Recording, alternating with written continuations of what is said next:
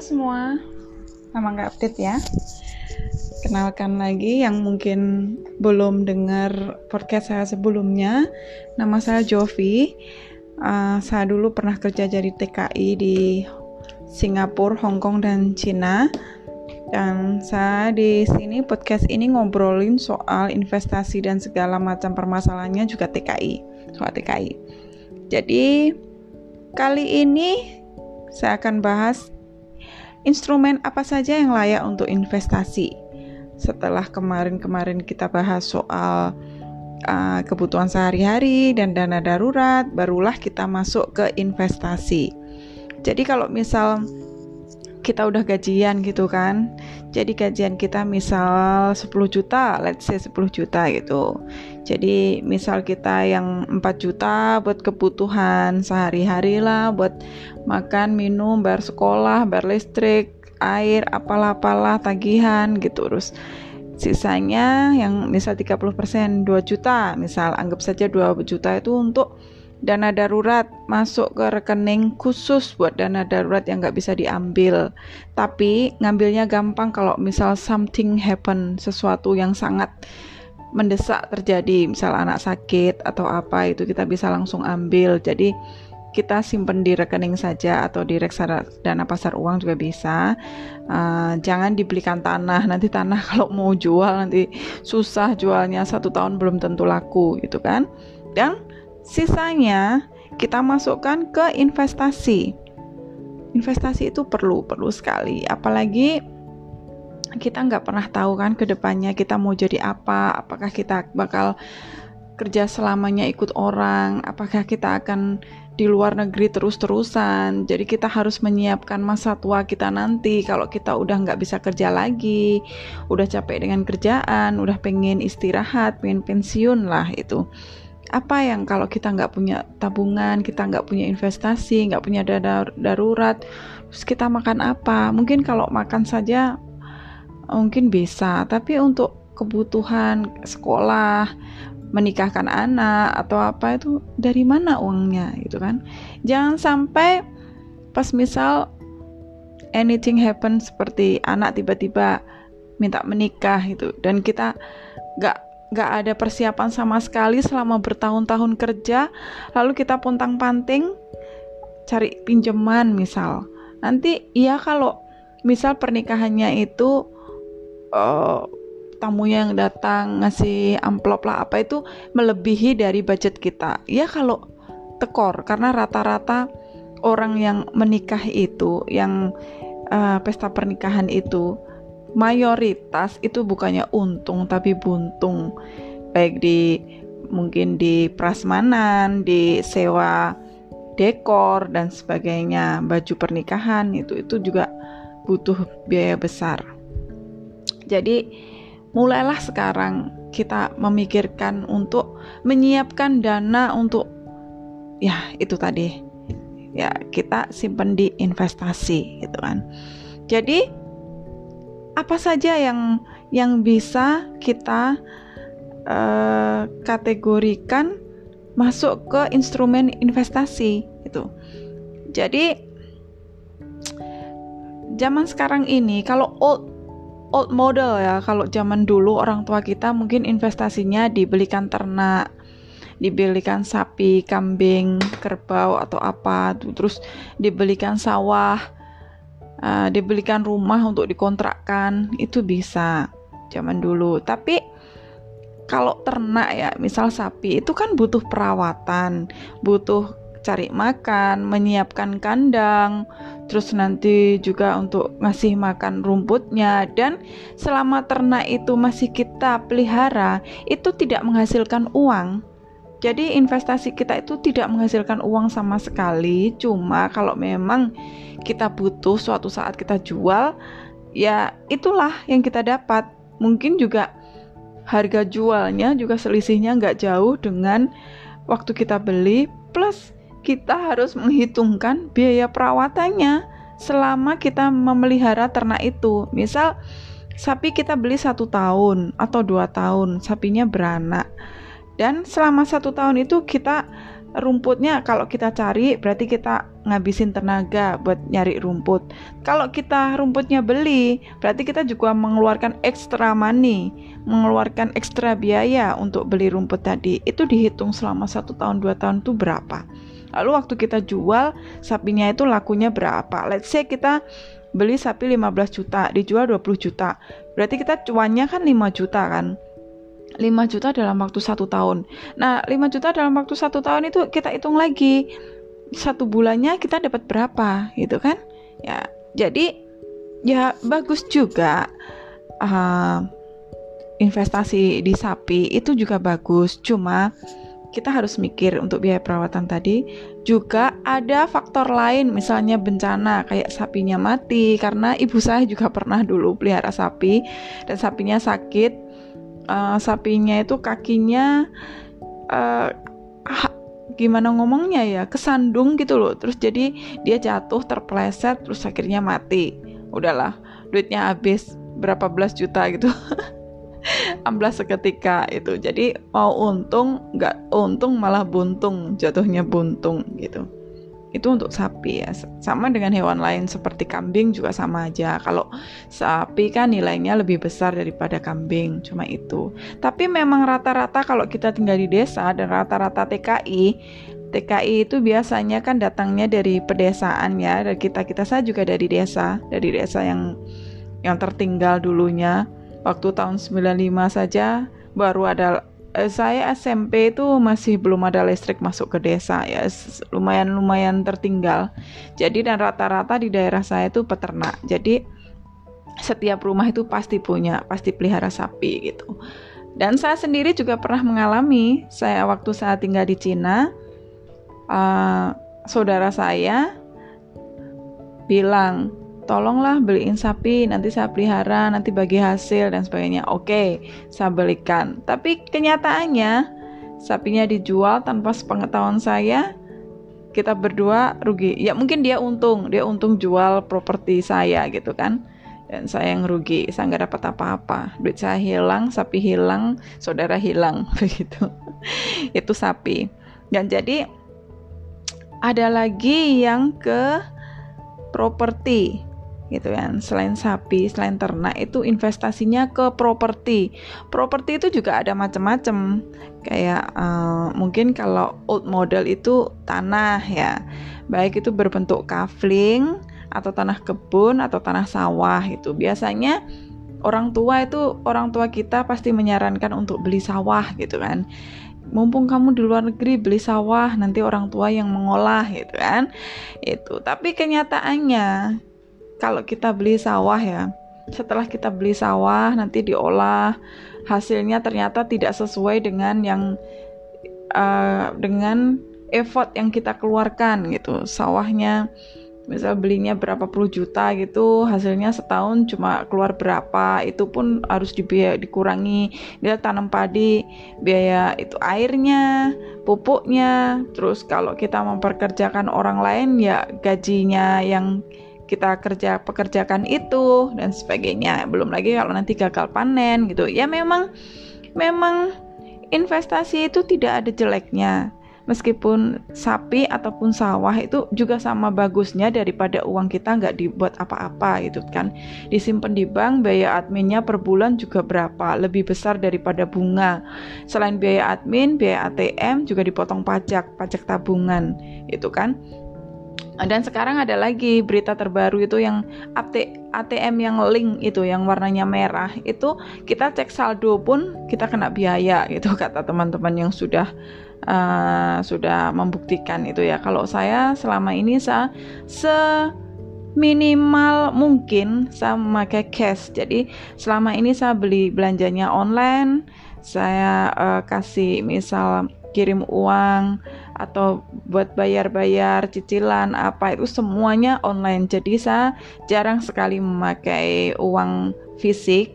Jadi saya juga jarang sekali ke ATM. Selain secara online saya juga punya e-banking ya. Jadi sekarang semua udah pakai e-banking. Jadi saya jarang sekali ke ATM. Jadi nggak tahu lah kalau ada biaya-biaya begitu. Jadi tadi kita sampai mana? Sampai ke sawah ya. sawah, kebun atau kafling. Kafling itu yang lagi musim sekarang ya, kafling. Kita beli kafling. Kalaupun suatu saat kita nggak bikin rumah di kafling itu, tapi kan bisa dijual lagi kaflingnya. Dan biasanya setiap tahun itu akan naik harganya. Ya meskipun sawah juga bakalan naik harga. Kafling juga, tanah itu semua bakalan naik harga bertahun kemudian. Terus selain itu juga kontrakan. Kalau kita misal punya kontrakan tinggal di lokasi yang strategis gitu kan, kita bisa nyicil-nyicil lah bikin kontrakan berapa pintu. Nanti itu setiap bulan kita bakalan dapat uang ya, dapat passive income. Jadi uang yang bekerja untuk kita, bukan kita yang bekerja untuk uang, itu istilahnya gitu. Kalau duit kita lebih banyak lagi, mungkin kita bisa beli gedung, buat gedung pertemuan. Biasanya kalau di kota-kota itu kan pesta pernikahan, rapat atau apa, pertemuan yang banyak pesertanya itu biasanya mereka bakalan nyewa gedung. Nah itu kalau kita punya duit banyak, kita juga bisa invest di gedung serbaguna gitu. Itu kalau kita duitnya banyak. Dan sekarang kita bahas apa kelebihan kekurangan dari properti tanah tadi. Kalau tanah belinya kan harus cash ya rata-rata. Ya ada juga sih tanah yang dijual secara mencicil, tapi itu biasanya lebih ke saudara atau teman, itu biasanya bisa nyicil. Tapi kalau orang lain itu harus cash dan harganya juga mahal. Puluhan ratusan juta. Nggak bisa lah 1 juta 2 juta beli tanah. Bisa sih belinya nanti dapatnya sekarung, seember, 2 ember. Itu kalau tanah ya. Dan kalau suatu saat kita butuh duit mendadak misal, itu tanah kita mau jual, kita nggak bisa jualnya ngedadak kayak jual emas gini. Misal kita punya perhiasan, kita jual 1 jam uangnya langsung kita dapat, itu enggak kalau tanah.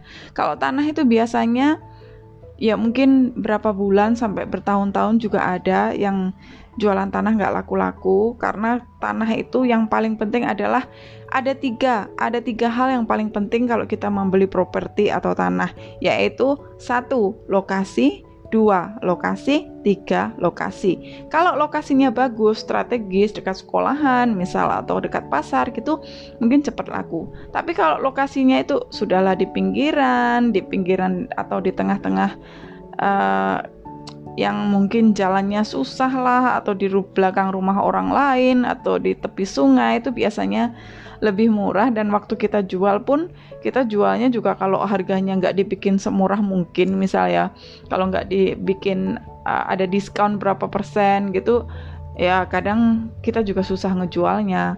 Selain itu mungkin kita bisa nitip ke agen properti misalnya, ke calo lah, tapi kita kan juga harus bayar calo itu, dipotong nanti berapa persen dari penjualan kita itu adalah komisinya si calo itu.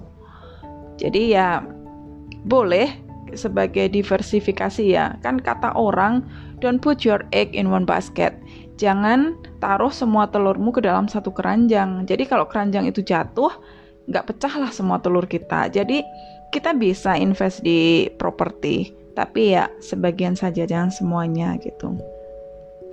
Dan jenis-jenis investasi yang lain, yang ketiga adalah emas. Nah, emas itu kalau dulu kan ada emas perhiasan ya, biasanya wanita itu suka banget pakai anting, gelang, kalung yang modelnya macam-macam, yang ada mata-matanya, ada apa itu perhiasan. Cuma perhiasan itu kalau dijual itu kadang ada biaya pembuatan gitu ya. Ada biaya pembuatannya, biaya pembuatannya, ongkos pembuatan gitu. Nanti pas dijual ongkosnya itu nggak dihitung, dan selain ongkosnya nggak dihitung, ada lagi biaya penjualannya itu biasanya lebih rendah daripada pas kita beli. Itu kan ada mungkin 10% dari potongan ya, ada potongannya 10% dari harga beli atau apa itu. Jadi kalau perhiasan itu juga kurang bagus juga untuk investasi ya. Karena kita perempuan, kita boleh juga beli perhiasan ya, mungkin sekedarnya lah 1 kalung, 1 gelang, 1 cincin gitu ya, buat dipakai. ke kondangan kayak apa kayak ya, karena kita wanita itu butuh keindahan ya, wanita tuh suka keindahan, dan emas itu yang bikin perhiasan itu katanya keindahan, salah satu dari keindahan ya, nggak apa-apa. Tapi nggak perlulah banyak-banyak kayak untukku berjalan bisa 5 jari kita pakaiin cincin semua kanan kiri, jadi ada berapa, ada 10 ya gitu, nggak perlulah. Terus gelangnya udah kayak, maaf ya, kayak orang dari yang itu yang suka di film zaman dulu yang suka menari-nari, gelangnya rata dari ujung sampai ke siku itu nggak perlu lah, karena kalau perhiasan doang ya nanti jatuhnya waktu dijual juga ruginya banyak gitu. Jadi ada satu emas yang namanya itu logam mulia itu ya. Kalau perhiasan itu kan biasanya 17, 18 karat gitu ya, atau namanya emas 700 gitu. Itu emas yang baik untuk perhiasan karena emas 700 itu ada campurannya. Jadi 70% emas, 30% adalah kayak perak, tembaga dan sebagainya, yang bahan-bahan lain yang agak keras. Jadi dia kalau dibikin emas dia nggak bakalan patah, itu jadi kalau emas murni yang untuk investasi yang namanya emas batangan ya, disebutnya emas batangan atau logam mulia, itu 99,9% adalah emas murni atau emas 24 karat disebutnya. Nah, emas 24 karat ini ciri-cirinya lembek. Jadi dia itu nggak bisa dibikin perhiasan karena dia terlalu lembek. Nanti kalau dibikin kalung dia gampang patah. Jadi dia bisanya ya disimpan dalam bentuk kotak-kotak gitu kan. Kotak-kotak logam mulia itu batangan itu disimpan. Dan kita bisa beli untuk investasi karena kalau emas ini selain harganya lebih tinggi karena dia emas murni, harganya lebih tinggi, dan dari tahun ke tahun itu harganya akan terus naik. Kalau turun pun turun bakalan dikit aja lah, nggak banyak. Jadi sepanjang tahun kita bisa simpan dan suatu saat kalau kita butuh kita bisa menguangkannya itu. Dan sekarang untuk masa yang modern sekarang ini, selain kita beli emas fisik, ada lagi yang kita beli namanya emas virtual. Jadi beli emas virtual itu kita nggak dapat fisiknya, kita cuma dapat angka-angka yang ada di aplikasi ya. Misal kita punya aplikasi HP lah, di HP atau di laptop, itu nanti ada keluar kita misal beli 1 gram, 2 gram, 3 gram, itu tertulis di sana kita beli berapa gram, cuma kita nggak dapat emasnya.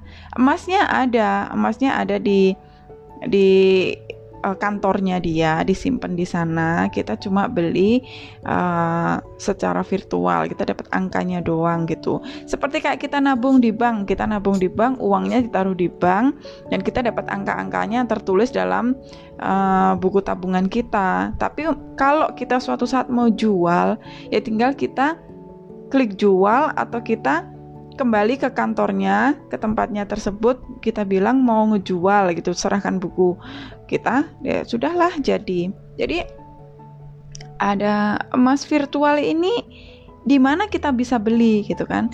Jadi sekarang banyak aplikasi online yang menjual emas secara virtual ya. Kalau emas fisik kan kita ke tokonya beli emas, dapat emasnya kita bawa pulang, kita simpan gitu kan, itu namanya emas fisik. Kalau emas virtual ya seperti yang saya jelaskan tadi, jadi sekarang ada aplikasi online untuk menjual itu ya, kayak ada Pegadaian, ada Peluang, Laku Emas, Digi Emas. Bahkan e-commerce itu juga menjual emas online seperti Bukalapak, Tokopedia, Shopee, itu juga menjual emas secara online. Dan harganya disesuaikan dengan Pegadaian kalau ketiga e-commerce ini. Ada juga sekarang yang baru itu adalah Bank Syariah Indonesia ya, yang dulu yang merger dari akuisisi dari Bank BNI Syariah, Bank Mandiri Syariah sama BRI Syariah, kan sekarang ganti nama menjadi Bank Syariah Indonesia. Itu juga kemarin saya lihat di aplikasinya itu juga menjual emas secara online. Jadi kita bisa menabung emas secara online gitu. Dan sekarang apa kelebihan kekurangan dari kita beli emas secara fisik atau kita beli emas secara virtual gitu. Sama ini yang kita omong bukan perhiasan ya, tapi yang kita omong adalah logam mulia. Kalau beli fisik kan kita tadi beli emasnya, kita dapat emasnya, kita bawa pulang, kita simpen Kelebihannya ya kita bisa melihat, oh ini loh saya beli emas 5 gram, saya beli emas 10 gram, ini ada, ini emasnya, saya bawa pulang. Jadi buat dilihat-lihat mungkin ya seneng aja sih ngelihatnya gitu. Cuma kalau kelemahannya ya kalau kita simpan di rumah mungkin kita bakal was-was, nanti takut hilang, takut lupa nyimpen di mana, takut apa itu kan. Terus kita ada alternatif juga, kalau kita nggak mau simpen di rumah, kita bisa menyewa safe deposit box ya namanya ya di bank. Tempat di bank yang kotak yang aman untuk kita taruh emas kita, taruh di bank. Tapi kalau kita menyewa safe deposit box itu kita biasanya bayar biaya sewanya per tahun. Nanti mungkin berapa ratus gitulah, setahun sekali kita bayar untuk menyewa tempat untuk kita nyimpan emas-emas kita tadi, karena kita takut kan di rumah nyimpan takutnya hilang. Nah itu kalau emas fisik, kelebihan kekurangannya gitu. Sedangkan emas virtual yang misal kita download Pegadaian, misal kita beli emasnya ke Pegadaian, kita dapat buku kan kayak nabung biasa gitu. Kita dapat buku, kita beli emas misalnya 1 gram 2 gram, terus emasnya tetap ada di Pegadaian. Kita pulang, kita cuma lihat angka-angka di rekening kita, oh kita baru saja beli emas 1 gram seharga misal 890, terus nanti kita bawa pulang, kita dapat bukunya itu, atau begitu doang. Nanti kalau kita jual, kita datang lagi ke Pegadaian, kita bilang jual, nanti kita dapat uang tanpa perlu melihat emasnya lagi. Kita dapat seharga yang kita jual tadi. Itu kalau Pegadaian yang ke kantornya. Tapi kalau sekarang ada Pegadaian digital ya namanya, itu jadi kita tinggal ada aplikasi di HP yang semua itu bisa, udah satu HP udah untuk semua gitu. Jadi kita belinya di HP itu, klik beli misal 1 gram 2 gram, terus ya di HP itu nanti kalau kita jual, kita juga lewat HP itu klik jual, nanti uangnya sudah langsung ditransfer ke rekening kita itu. Terus kelebihannya lagi untuk emas virtual ini itu kelebihan, maaf ya saya lagi blank tiba-tiba. Jadi kelebihannya adalah bisa beli dengan pecahan terkecil adalah 0,01 gram. Jadi sekitar kalau misal harganya 890 per gram, kalau 0,01 ya berarti bisa 8.900. Kita udah bisa beli 1 gram kan, karena kadang kan kita ngumpulin duit itu nggak bisa langsung 1 juta 2 juta gitu kan. Kadang kita kan cuma punya uang 100.000 200.000 50.000 gitu, terus kita ya bisanya nyimpen segitu, ya udahlah dibelikan emas segitu gitu kan. Jadi enaknya nggak harus beli, kalau beli emas fisik kan harus ada pecahan. Sekarang kayaknya ada yang 0,01 ya gitu, ada 1 gram atau 2 gram gitu kan, harus berjumlah genap gitu dengan pecahan tertentu. Tapi kalau emas virtual kita bisa belinya bisa nyicil-nyicil 50.000, 10.000, 20.000, 30.000 itu bisa. Itu enaknya, kelebihannya emas virtual di situ. Terus emas virtual ini juga bisa ditarik fisik. Kalau memang misal kita sudah punya 2 gram misal di aplikasi kita ya, terus kita pengen jadiin dia fisik karena ya masa beli emas nggak ada emasnya gitu kan, itu bisa, kita bisa tarik fisik, bisa cetak emas kita yang berbentuk angka-angka itu menjadi emas beneran, itu dengan cara tarik fisik. Nanti ada biaya cetaknya, biasanya ada biaya cetak juga. Nanti emas yang kita cetak itu akan dikirim ke alamat yang sesuai dengan KTP kita. Jadi misal KTP kita adalah KTP DKI, alamatnya Jalan Blimbing misal, nanti emasnya itu akan dikirim ke alamat kita dengan asuransi ya. Kita membayar asuransi, biaya ongkos kirim juga biaya cetak. Jadi ya memang butuh biaya lebih ya. Jadi kalau saya sendiri sih, saya pribadi saya prefer nggak mencetak emasnya, tapi saya lebih baik beli online di situ aja lah. Nanti gampang kalau harganya naik gitu langsung saya jual, saya kurangin 1 gram, misal saya jual 1 gram, saya jual setengah gram gitu kan enak, karena harganya emas juga sama aja dengan kayak saham sih, naik turun setiap hari gitu. Gitu. Jadi ini untuk emas ya. Nanti kalau ada pertanyaan misalkan kurang jelas, bisalah DM saya di Instagram Jovi Jovovic atau di FB saya Jovi Jovovic, sama FB sama Instagram saya sama saja, atau WA saya di 085785856644. Dan selanjutnya, karena ini terlalu panjang ya, udah terlalu panjang, jadi nanti saya akan bahas 2 instrumen investasi yang lain, yaitu reksadana dan saham. Untuk kali ini sampai di sini dulu. Nanti kita bahas di episode selanjutnya untuk instrumen investasi yang lain. Thank you sudah mendengarkan. Selamat sore.